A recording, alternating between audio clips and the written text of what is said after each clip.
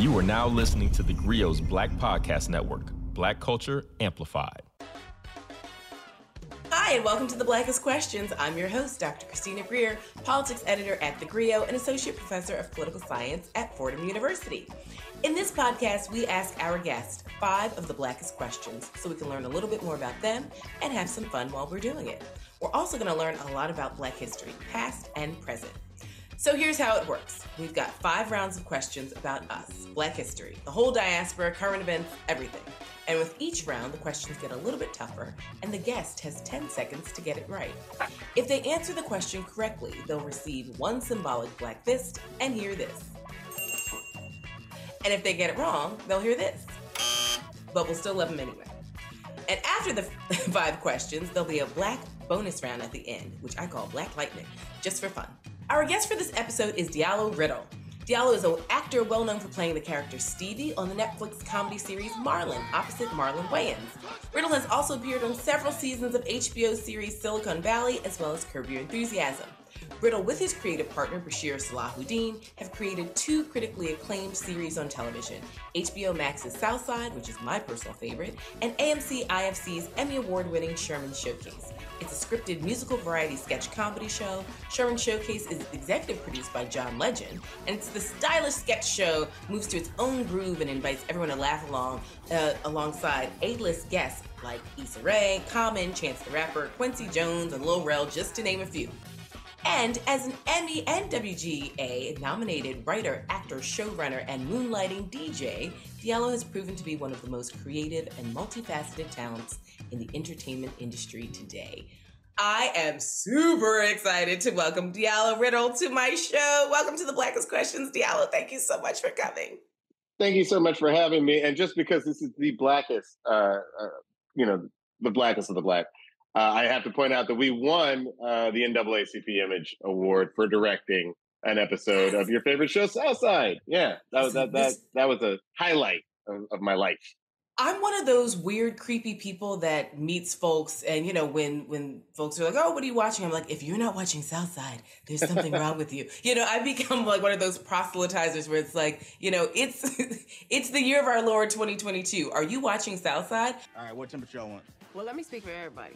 75. Hurry up. This is fake. Congratulations, Picasso. You just discovered our new line of placebo thermostats. Gives employees the illusion of control. I think it's such, and I've told you this before, because we've known each other for a long time, I think it's such a love letter to Black people, to cities, obviously to the city of Chicago, but it's like if you are from any city, 1st tier, 2nd tier, 3rd tier city, it is such a beautiful love letter to all the different characters who live in a city and the shenanigans that ensue. Listen, I think first off, if you're calling your city a 3rd or 4th tier city, just get that chip off your shoulder. We got love no matter where you live. No, I think you're absolutely right. One of our favorite movies, me and Bashir both, is Coming to America. And in that movie, you saw Black people of every strata. And we always felt like that movie was also a love letter to the Black community. So I truly do believe that you hit it on it. You've picked up on exactly what our mission statement is for that show, which is to show how life is like, not even necessarily in city versus country, but just in whatever Black community you're from. So it can be the South Side of Chicago, it can be Southwest Atlanta, South Central LA, South Philly, South Bronx. You see the trend here. Black people like living south of the city, and we're here for that. We point cameras south of the city, and we're like, they're the Black people. What are they up to? I love it. I really do. I mean, I see myself in so many characters. I feel like I've met all these characters at some point in my life. And I think it's so interesting that I hear that you love Coming to America because obviously that's my favorite movie. I could go, if someone said, I can give you $1 million if you can quote every single line from Coming to America, I would take that bet, right? I literally wrote a book called Black Ethnics, and it's like an academic analysis basically of Coming to America. Like, that's how much I love that movie. It's like, I mean, every part of it is good. I feel like I've watched it enough times now where I can actually say pretty definitively, it is like if somebody gave the money for 3 half-hour episodes, because literally there's like a very clear mark at the 30-minute mark where they leave Africa and come to America, and there's a clear break at the 30-minute mark. He's settled into America. I think the middle 30 minutes of that movie is actually the funniest. Yes. And then there's where he's now pursuing his bride to be, and then like it's so clearly structured, and yet it's just like a perfect little. It is almost like what Wes Anderson is, I think, to like the white persona, like that movie is to the black persona. It's like a heightened reality, full of jokes. It was extremely well shot, actually, by John Landis. But I hear that him and Eddie got into like a lot of fights over the editing of that movie, and I believe it because there's some things I just convinced Landis could not have nailed about the black community that I'm sure Eddie and Arsenio and all the other people working on that movie nailed. There's just some things they got so perfect. So perfect. And I think what's so interesting is that Wes Anderson is my favorite modern day director. I know every single Wes Anderson I know a lot movie. of black people who feel that way, and yet Anderson, Tim Burton, some of my absolute favorite directors, I'm just going to say it, you can count on one hand the number of black people they have in their films. So that's an issue, and absolutely. I think that's the perfect segue into season 2 of Sherman Showcase, because in season 2 of Sherman Showcase, we actually imagine what a Sherman McDaniels movie. We like to say on our show that Sherman McDaniels is always ahead of his time. There's a fake trailer for a movie directed by Sherman McDaniels that Wes Anderson saw and then directed all his movies based upon that trailer. But for us as creators, it was just an excuse for us to sort of wish fulfillment, sort of throw ourselves into a Wes Anderson film and sort of do the film that Wes Anderson can't do because he never uses black actors. So he's allergic to black people. Sketch. I mean, I don't get his it. films are white with a capital H in the middle. Okay, But so enough about Wes Anderson. Anyway, I want to talk about Diallo Riddle. Are you ready to answer the blackest questions? Let's get into it. Okay, let's get started. Question number 1. Considered by many to be the greatest college football player of all time, this former American football running back played in the NFL for 12 seasons and is the Republican nominee in the 2022 race for a seat in the United States Senate. Well, my blood went cold when you asked a sports question because I am not the biggest sports guy. But I know this because I'm from Atlanta and by extension, Georgia, by way of Athens. Herschel Walker, who, growing up, like there were few names that I knew in sports that loomed bigger than Herschel Walker. There was Dominique Wilkins. There were a couple, but Herschel was like such a hero when I was a kid, and to see him now, it's just man. I don't even know what to say about Herschel. Well, I always say this about us. It's, if I were a few years older, I really do think that we would be best friends. Because on this podcast, I talk a lot about how Dominique Wilkins was my favorite basketball player growing up. But so Herschel Walker, as a freshman at the University of Georgia, he helped the Bulldogs win the 1980 championship. He was an All-American honors, track and field. He won the Heisman in 1982. He broke a world record in the 60-yard dash and represented the U.S. in the 1992 Winter Olympics in bobsledding. He has a 5th-degree black belt in Taekwondo. He went undefeated as a mixed martial arts fighter. He had a pro football career. He played for the Jersey Generals, the Dallas Cowboys, Minnesota Vikings, Philadelphia Eagles, and the New York Giants. He's got all pro and Pro Bowl honors. And he's been diagnosed with dissociative identity disorder as a result of trauma he experienced in childhood. He's dedicated his life to helping others struggling with mental health issues. He's also the Republican nominee where he has said some pretty egregious things about black people and black families. So I brought this up because I do know that you're from Atlanta, and I know that you love Georgia and you've been following Georgia politics quite closely. I don't know if I can say I love Georgia. Ooh, I love Atlanta. I love Atlanta. Atlanta. I love Atlanta. And Athens is cool. I've never set foot in Savannah or Macon or Augusta.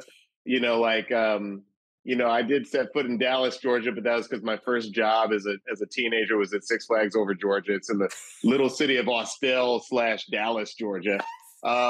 Georgia's interesting, man. I mean, like at least Atlanta's spreading out. Like as Atlanta continues to blossom, like we continue to spread out from the Atlanta metro area, but that's even interesting because I feel like some people supported the Georgia Bulldogs growing up. The city folks, I feel like we rooted more for Georgia Tech, just being honest. You know what I mean? So, it's just complicated. The relationship of Atlanta and Georgia is just a really complicated relationship. There's some really beautiful places in the rural areas, but no, I can't say that. Georgia is. I always say I'm from Atlanta for a reason. I never say I grew up in Georgia. That just sounds weird. Right. Well, I think that's so fascinating, though, because as someone who studies cities, and I love cities because cities are basically where a lot of Black people I live. love ordering Thai food at 2 a.m. That's Right, just me. right, exactly. There's so many things that a city brings, but I do think that, I always tell people all states are red states. It's just Yeah. you have enough blue cities in your red state to flip the state, every 4 years. Isn't that crazy? Yeah. All states, I mean, look at New York. I tell my students all the time, there are places in New York State I wouldn't go to at 2:00 in the afternoon. And so, you've got these blue centers in these massively red places. Now, do you follow Georgia politics or have you gone full California? Oh, no, I listen. Admittedly, I feel like I follow things. Because you and I both know people who live and breathe in politics all day. So I know that I'm not, but absolutely, I still follow it. Yeah, let's talk about John Ossoff and Raphael Warnock. Let's talk about it. All right. Okay, so before we get to question number 2, we're going to take a brief break with our guest, Diallo Riddle. Witty, honest, entertaining. Introducing Dear Culture with Panama Jackson on the Griot Black Podcast Network. Listen today on the Griot mobile app for all the Black culture debates you don't want to miss. Also available wherever great podcasts are heard. And we're back. I've got Diallo Riddle with me to play the Blackest Questions. I'm so excited to have you here. Thank you so much for being here. And I'm so excited about that sponsor that we just listened to. I'm definitely going to throw some money their way. You're the greatest. Okay, you're 1 for 1. I say, let's keep going. Question number 2, You ready? Let's rock and roll. Released in 2021, all of the major characters in this Western were based on real-life historical figures. What film is this? The Harder They Come. Close. Oh, wait. The Harder They Fall? That's right. I'm one of those people that just changes one word. I mean, I know the song show. too well. I know the Jimmy Cliff song a little too well. What a great movie. I love everything about it. Was it Jesse Samuels who did this one? James Samuels. I'm so sorry, but I know a little bit about how long it took him to sell his vision, and he didn't want to do it on the cheap. He wanted to do it with a big cast and with some big numbers, and really just props to Netflix for giving him the chance to do that, because this movie is incredible. I love it so much. I love Black history. I love telling the truth about the Old West, which was far blacker than you would ever know from growing up on the films of John Wayne and John Ford. It's a slice of American history that I think that I've been trying to tell since I've been in high school. I remember in high school, I wrote like a short story about a Union soldier, Black Union soldier, who became disillusioned during Reconstruction and moved out west, and sort of ran afoul of a really sort of gnarly character named Texas Holler, and who was another Black guy who had served with them in the same division, but they had gone very separate ways in the Old West. And I just feel like, thank God nowadays that every now and then a legit Black filmmaker gets the chance to tell these stories with a budget, because Lord knows, it's not hard. Everybody's got a movie studio in their pocket with their phone, but like to actually produce a big budget film is sort of like the next frontier for us. And I think that movie was just outstanding. Well, I mean, The Harder They Fall, which is so beautifully done. I mean, I've seen it so many times. Directed by James Samuel, who co-wrote the screenplay with Boaz Yakin. And so it's the fictional characters in the film share their names with real-life historical figures. And, obviously here on The Blackest Questions, I argue that Black history is American history, and it's international history, and it's diasporic, and we should all know it. So we've got Regina King as Gertrude Treacherous Trudy Smith. We've got Jonathan Majors as Nat Love, a Tennessee man remembered as a skilled cowboy from South Dakota. We've got my secret boyfriend, Delroy Lindo. He's not aware of that, but we go together. As the longest-serving deputy U.S. Marshal in Indian Territory, Bass Reeves. We've got Keith Stanfield, who's Cherokee Bill, Zazie Betts, who's Stagecoach Mary Fields. And so Samuel said that he hopes to call attention to how Black pioneers shaped the culture and history of the American West, but have since been cut out of its legacy, which, as you said, is so true. You watch a lot of these movies, whether it's about World War II or whether it's about the American West, and you're hard-pressed to find so many Black folks who served this nation, served other nations, and lost their lives to do so, and they're just kind of erased from forgotten about. I mean, like I love Steven Spielberg as a filmmaker, but I don't even, I get triggered when I hear mentions of Saving Private Ryan, just because there were Nary black a soldiers. Negro in the film. There were black soldiers at D-Day, and I just feel like, how can you leave that out? So I feel like there's so much correction that we need to do. And by the way, Bashir and I are working on a Paramount feature right now, a feature for Paramount Pictures that I think will, it's a lot of composite characters. I can't say it's even based on true characters the way that The Harder They Fall is, but like it does speak to a certain type of black person who sort of like after World War I was done with the racism in this country and sort of struck out on their own. And it sort of marries our love of actual history with our love of, the classic action adventures of, Indiana Jones and Alan Quatermain and The Lost World and all those kind of like great, the sort of defining text of the action adventure genre, because that's another type of movie, of film genre that I just feel like there are not enough black characters represented. Oh my gosh, I can't Very wait. excited about that one. Whatever you and Bashir produce, I want to see it. I want to just indulge in it. And I know in my soul that it's going to be a serious like love letter and historical foundation for black people. Okay, so let's take a brief break with Diallo Riddle and we'll be right back. Witty, honest, entertaining. Introducing Dear Culture with Panama Jackson on the Griot Black Podcast Network. Listen today on the Griot mobile app for all the black culture debates you don't want to miss. Also available wherever great podcasts are heard. Okay, we are back. I'm here with Diallo Riddle, talking Black history, Black movies, all the things. Thank you so much for joining me at the Blackest Questions. Are you ready? Thank you for having me. Question number 3. You're killing the game over here, by the way. I'm scared the questions are about to get much harder. just a skosh, as one does. Okay, question number 3. Here we go. Let's rock and roll. This African-American modern contemporary dance choreographer took his dance theater company on successful tours on every continent throughout the 1960s and 80s, solidifying his legendary status amongst the pioneers, Horton and Katherine Dunham. Who was he? I believe that's Alvin Ailey. You are correct! That's Alvin Ailey, born January 5th in 1931 in a small town in Texas. Ailey began his dance training at the age of 11 by being exposed to classical, social, and folk dances, as well as new techniques of modern dance. His family moved to LA in 1942, and then in 1958, he formed his own dance company, and it was mainly composed primarily of Black folks, and they toured extensively both in the U.S. and abroad. And he started this when opportunities, obviously, for African-American dancers like himself were severely limited, and he created this dance style that was developed from his memories of growing up in the South and his careful observation of human movement. Wow, I did not know that part. That's really cool. The company's there's signature definitely that piece, style. yes, is Revelations, Mm-hmm. and has been in the dance theater's repertory since 1960. And it's a powerful early work by Ailey that is set to African-American spirituals and is considered a choreographic masterpiece. Sadly, Ailey died on December 1st, 1989 in New York. Now, for me, Diallo, Christmas season doesn't begin until I see Alvin Ailey.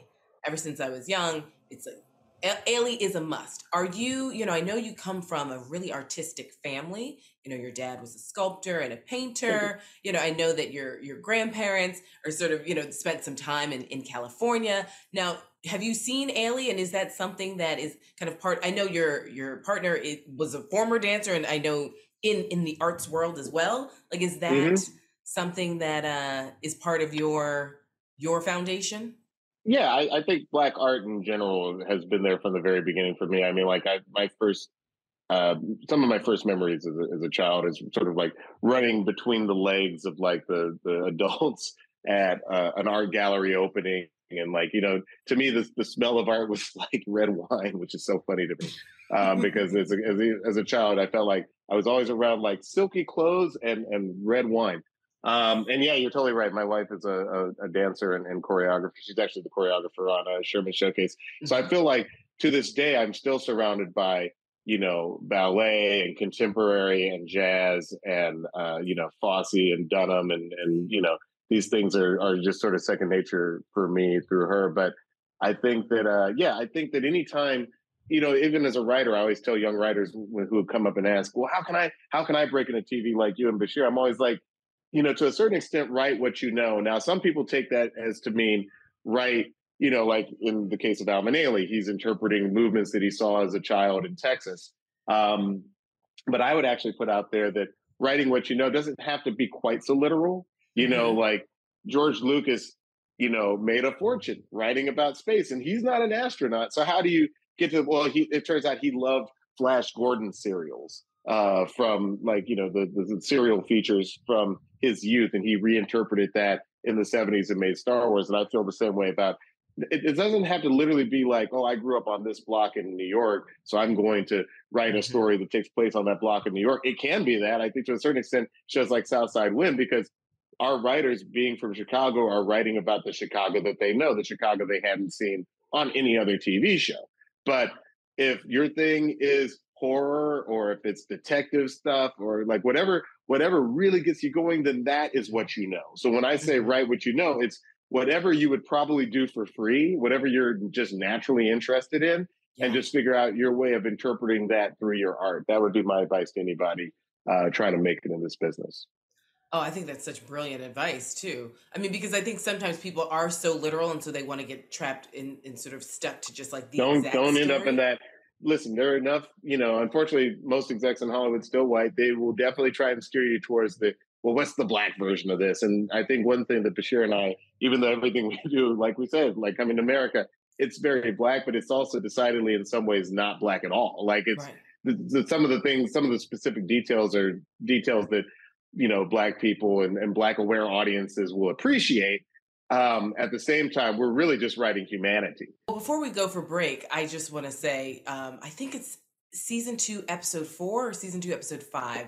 Correct me which one. The ode to Ferris Bueller's Day Off, which I think yes, for so many black people. Episode 4. Episode 4. I think that is a cinematic masterpiece because it's a black interpretation. And so many of us watched Ferris Bueller's Day growing up. And we love that movie. And no, there weren't any black people in that movie at all. Even no, there were.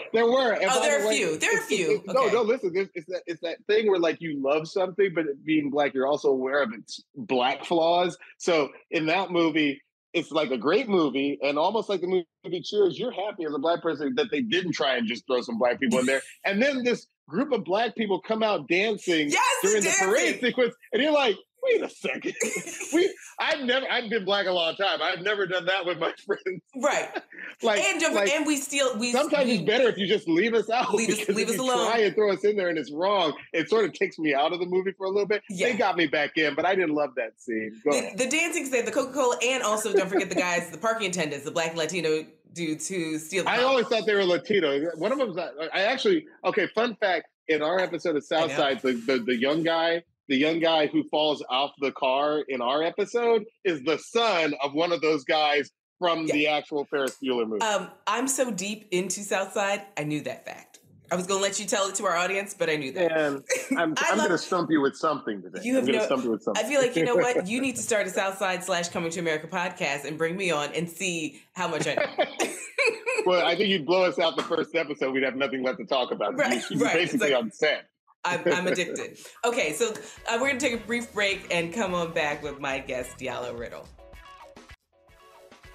And we're back at the Blackest Questions. Thank you so much for joining us. Diallo Riddle is here with us, and he's doing so incredibly well. 3 for 3. I am getting 100% so far, just like in real school. Let's keep it going. Let's keep it going. But for our listeners at home, don't forget the whole purpose of this is to learn something along the way. So you might be 0 for 3. That's okay. Black history is American history. We're gonna do our best. Okay. So question number 4. You ready? Yep. This is the first Black-owned architectural firm in the United States and is the oldest Black-owned architecture and engineering firm in the country.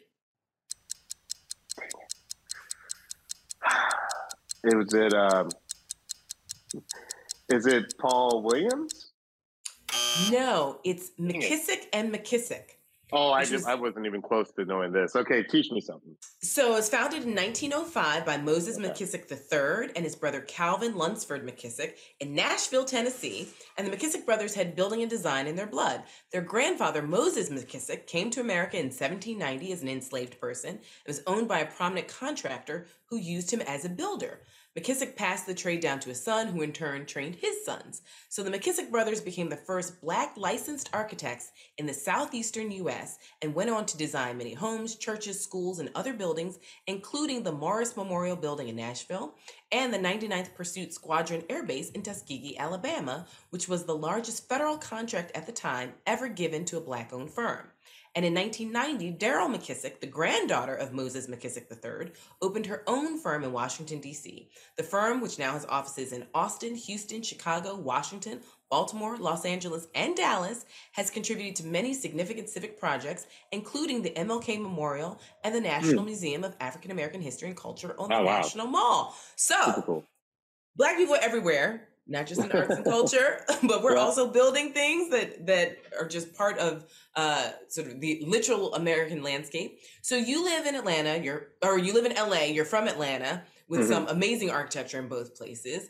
There are lots of obviously prominent Black architects who are groundbreaking in U.S. infrastructure and who oftentimes go unnoticed. How do you think, just knowing, I guess I'm trying to create a parallel between the work you're doing in Hollywood, where you and Bashir are still breaking boundaries as Black writers and showrunners and creating opportunities for so many people in your field. How can we translate that to so many other fields? I mean, you've given us some great advice about writing what we know, but what other kind of foundational generic advice do you have for folks who are trying to essentially be groundbreakers?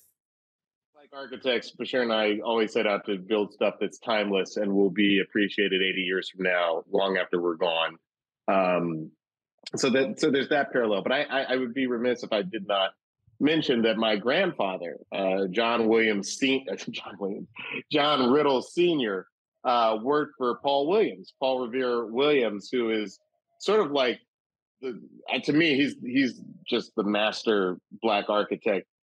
So for those, I bet you some of your listeners know this, but if you live in LA, some of our most iconic buildings were built by this Black architect. That's the weird structure at LAX that looks like a spaceship. That's the Beverly Hills Hotel with the sort of iconic sign.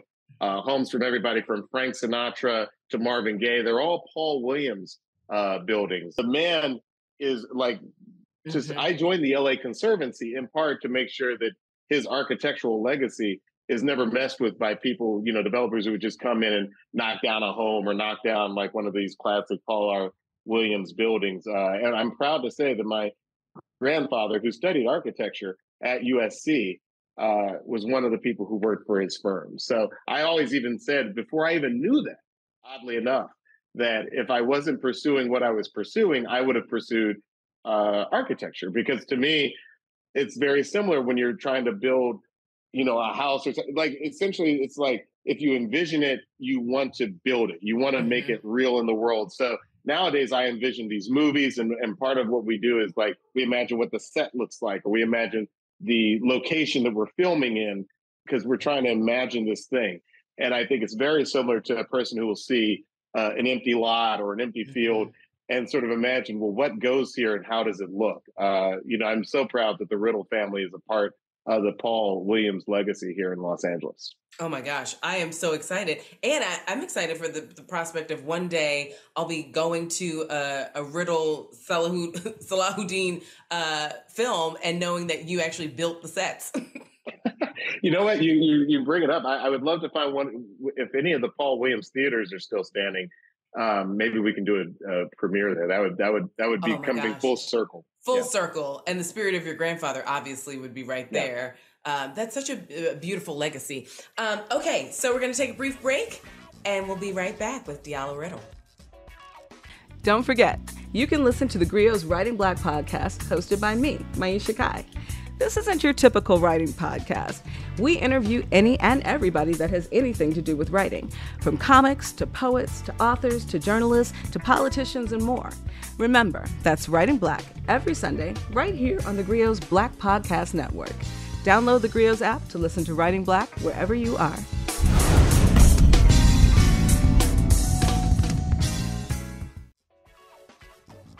And we're back with our guest, Diallo Riddle. Thank you all so much for joining us at The Blackest Questions. I'm not at 100% anymore, but I'm going to get this last one. You're not at 100%, but you're doing incredibly well. And I hope our listeners are really appreciating sort of you sharing so many family stories with us as well. Okay, final question before we go to Black Lightning. You ready? Yeah. Okay. Located in the central region of Ghana, it's the oldest European structure in sub-Saharan Africa. What is it? European structure in sub-Saharan Africa. I'm gonna go with. Oh, this is gonna drive me nuts. I don't have it. I don't know this one. Well, hopefully our Ghanaian listeners snag this one. It's St. George Castle, also known as Elmina Castle. It's about a 3.5-hour drive along the coast from Accra, and was constructed by the Portuguese, or the construction began in 1482. And originally, Elmina Castle was not built for the purpose of holding and trading enslaved people, but it was instead a trading post for gold and other African goods. And so It's from this trade that the name Elmina was derived from the Portuguese, named for Da Costa de Elmina de Oro, which is the coast of gold mines. Wow. And the 91,000 square foot behemoth was one of the principal slave depots in the transatlantic slave trade for more than 3 centuries. And so when European powers began to invade the continent of Africa for enslaved people, Elmina became an essential stop on the slave route and a prison of sorts for captives. And so today in the town of Elmina, which is a lively, bustling hub, the castle towers above it, and it's a painful reminder of the past. And so I've spent some time in Ghana. Have you been to the continent? Have you been to West Africa to travel around? Or has your work sort of kept you stateside? No, I mean, like, it's something I've never gotten around to doing. I've gone through airports there, but I've never gone to go there. And it's something that I'm definitely hoping to fix pretty soon. But everything's a lot harder when you have 3 small children, which I have. And just the idea of going from LA to San Diego seems scary. Because the kids, just the kids are going to do what they're going to do. It's so funny you bring this up, because I felt like I knew roughly what this was going to involve once you started talking. I feel like it had to be about trade. And you and I met in some weird way through Harvard University. And when I was a student there, believe it or not, my focus was on sub-Saharan trade. I studied but that was my part of African history that I truly appreciated, because, that was when things didn't have to get so messed up. You know what I mean? Like, when the Arab, states to the north were trading with the sub-Saharan states, and they were, trading for salt, for gold, and, like the fortunes of Timbuktu. Like, that was the stuff that I was really into, sort of like that, from Fez in modern day Morocco down to the kingdom of Mali. Like, that was a really exciting, time. And I love studying that stuff, because, like I said, that was before things went truly south. So it doesn't surprise me that something that represents sort of like a free exchange of ideas and wealth sort of becoming perverted and corrupted into, a housing station for human lives. That's very disappointing, but not surprising, unfortunately. Not surprising at all. Now, do you have a bucket list of places? I mean, I know you and Bashir have been going nonstop, not just with television shows, but, various projects that you all are working on. When you finally take a break and you have the Coming to America podcast with me and you have me on, when you design, some homes in LA and secure Grandpa's legacy for a whole bunch of things, when you have some time for some travel, whether it's with the kids or not, what's on your bucket list? There's so much time. First off, just so you know, I always tell my kids, don't call it a bucket list, because you're not going anywhere. But I think that, listen, it's a sore subject, just because I have been trying to take just a week, just 7 continuous days off since the beginning of the year, and it has not happened. And I don't think I'm going to get that 7 days off until Christmas, realistically, because we have so much in the works, between 6 new shows that we're developing and 2 movie ideas. But that said, I think South Africa is a big destination for me. I have a niece who's studying abroad over there, and that just gives me just enough impetus to try and make it to South Africa. Admittedly, the kids are really into anime right now, so we've sort of tried to figure out a way to get to Tokyo, and so that they can sort of see the anime and the culture. I went to Tokyo when I was about 15, and it left a lasting impression on me. So that one's high on the list. There's Bali, because, we have some friends who own a beachfront coffee stand there. And I feel like that would be a great place to sort of turn off the phone, turn off the Wi-Fi, and just, veg out for a little bit, and then admittedly London, because I'm still sort of a listener of music. It bothers me that I was such an early adopter of UK grime and sort of what eventually became the UK drill music that's taken over our current domestic hip hop. But I was never able to go over there. I haven't been to the UK since probably about 15, maybe even closer to 20 years now. So that's another place that I feel like culturally I would just want to go and see what people are doing now, because, when you do something like Sherman Showcase, it's really an excuse to, sort of put out the music that you're really into. Right. And right now I feel like it's harder than ever with sort of the collapse of terrestrial radio. It's really hard sort of knowing what's the new music, what's next. I can't listen to the local power station or, Real FM and sort of get any sense of what's happening other than like the latest Drake or Nicki Minaj song. And I feel like there's another music. I feel like this decade got off to a weird start, but I feel like the music that will define this decade hasn't been created yet. And it's very interesting to me what that music will be, because I sort of listen to music. I feel like music keeps my spirit young, and I'm always into whatever new music is popping. So that's important to me. Okay, so we're going to take a brief break, and then when we come back, we're going to play Black Bonus Round.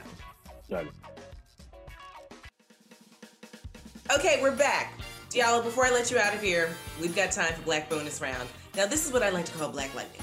I ask you just some brief questions, and you just give me the answer that comes to your head. There's no right or wrong answer. This is just about Diallo. You ready? Let's do it. Yep. Okay. If you had to choose, is it acting or DJing? Oh, man. I think it would probably depend on the project, but I think for right now, acting. I've DJed music festivals. I've done a lot of the DJing thing, and I think that there's one project in particular that we're working on that's going to address in its own unique way the mental health deficiencies in the Black community. The fact that so many of us don't turn to therapy. The fact that so many of us don't have jobs that pay for therapy. We have a project in that field that I will be acting in that I'm super excited, and we've never tried anything like this before. So I think just the sort of like adventure of the unknown, I would say acting. Okay. I think I know the answer to this one, but I'm going to ask it anyway. Black Panther or Coming to America? Ooh, dang, those are great movies. I mean, sort of hidden in your question is Zamunda or Wakanda? Right. I think Wakanda is way better. I think, look, I love Coming to America, but Zamunda was kind of like a dictatorship, and I don't know, what happens if your sister ends up in the Wipers Guild? Like, that's terrible. So I don't know. I don't know, Diallo. I mean, listen, this is your time to answer these questions, but I'm a loyal citizen of Zamunda. I just feel like Wakanda, you had all this technology. You didn't help your Black brothers and sisters in the United States. I'm totally team Killmonger. I absolutely understand why he came back and had vengeance. So it's like, maybe I am, a wiper. Look, I hear all that. So you're talking about Wakandan foreign affairs, but I would argue that Zamunda class inequity is also a problem. So maybe neither nation state is perfect. This is why we need a podcast. Yeah. This is why we need just a pure Coming to America podcast. Hey, give me either side of this debate. I think a case can be made in either way, in a good way. So yeah, I'm totally down to debate which is better, because I've long thought loving Coming to America, but I've often thought man, this place does not seem equal. No, it does not. Okay, here we go. This is a hot take. Best stand-up comedian, Marlon Wayans or Damon Wayans? I don't know. I don't even know which Marlon would say. For right now, I'm going to say Damon Wayans, just because I feel like his specials, they hit really big at the time. I feel like Marlon will tell you himself that he is still finding his voice and his way as a stand-up. But I will also say that if we're talking in the last 20 or 25 years, Marlon by a long shot. I feel like Marlon has come out with at least 2 great specials in the last couple of years. And I think his next special, which I forget the name of it. I think it's called God Loves Me or something like that. I think it's going to blow people's minds. I think it's going to actually put him at the top. Yeah. I really like him as a dramatic actor. I mean, ever since Requiem for a Dream, I was like, I'm done. I'm done. Like, shut it down. Here we are. Okay. Stevie Wonder or Ray Charles? Stevie Wonder. Okay. And it's probably generational, but Stevie Wonder. Yeah. Okay. I have this Ray Charles Betty Carter album that I'll make sure I send you some. Send it to me. Send it to me, great. and I'll send you these unreleased Stevie Wonder B-sides the Questlove gave me, and then you'll be like, yes. Okay. Oh well, listen, I'm Team Stevie, but I do love Ray Charles. Okay, so reality guilty pleasure goes to Real Housewives of Atlanta or Real Housewives of Potomac. Atlanta. Even though when Atlanta first started, I had an issue with it because I was like, this doesn't seem like the Atlanta that I know. But what's weird is that as time has gone on, Atlanta has started to copy the show. It's really weird. And can I just put in a vote for? I think Potomac. Admittedly, I watch them all, but I shout out to my friend Akilah Green, who's one of the funniest writers I know in Hollywood. We're also big fans of Real Housewives of Beverly Hills, if only because we love Garcelle, which brings us all the way back to Coming to America. Coming to America. Okay. Quickly, someone comes to the DJ booth and requests 90s hip hop. What are you grabbing first? Tribe Called Quest is my first thought. Maybe then Wu-Tang. Here's the thing about Wu-Tang songs. You can play them. Have not heard them in a club setting ever a lot of times, especially now.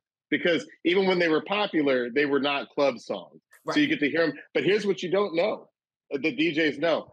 The RZA mastered those tracks in a very sort of grimy, sort of like fuzzy way. So they don't sound amazing in the club. Like they sound better in headphones. It's just, they were mastered to be played in like old Sony Walkman. They don't sound great in the club. Like the music is not like separated in the way that you'd expect a club. So be prepared to work those EQ knobs. Like maybe you want to turn down the mids and pump the bass, but like they don't sound like you think they're going to sound in the club. Just fair warning. Fascinating. Well, my favorite of the Wu-Tang Clan. I could talk about DJing 90s hip hop all day.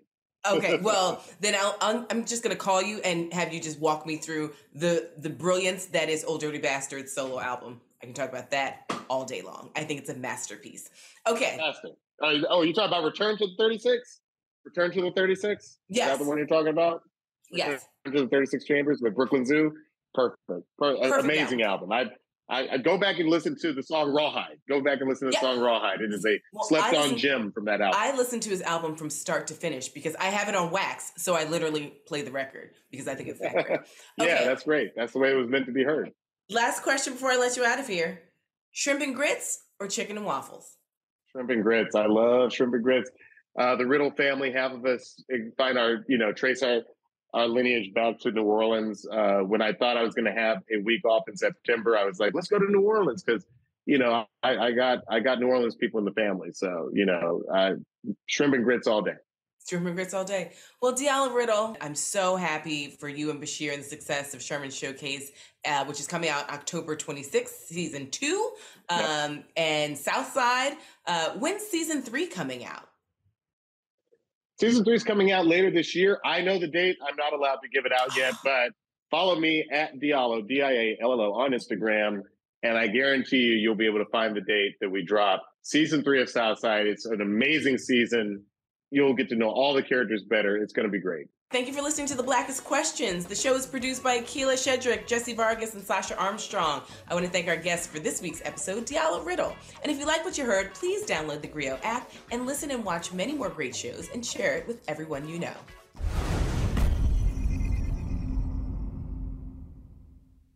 Introducing Dear Culture with Panama Jackson on the Griot Black Podcast Network. All the Black culture debates you don't want to miss. Also available wherever great podcasts are heard.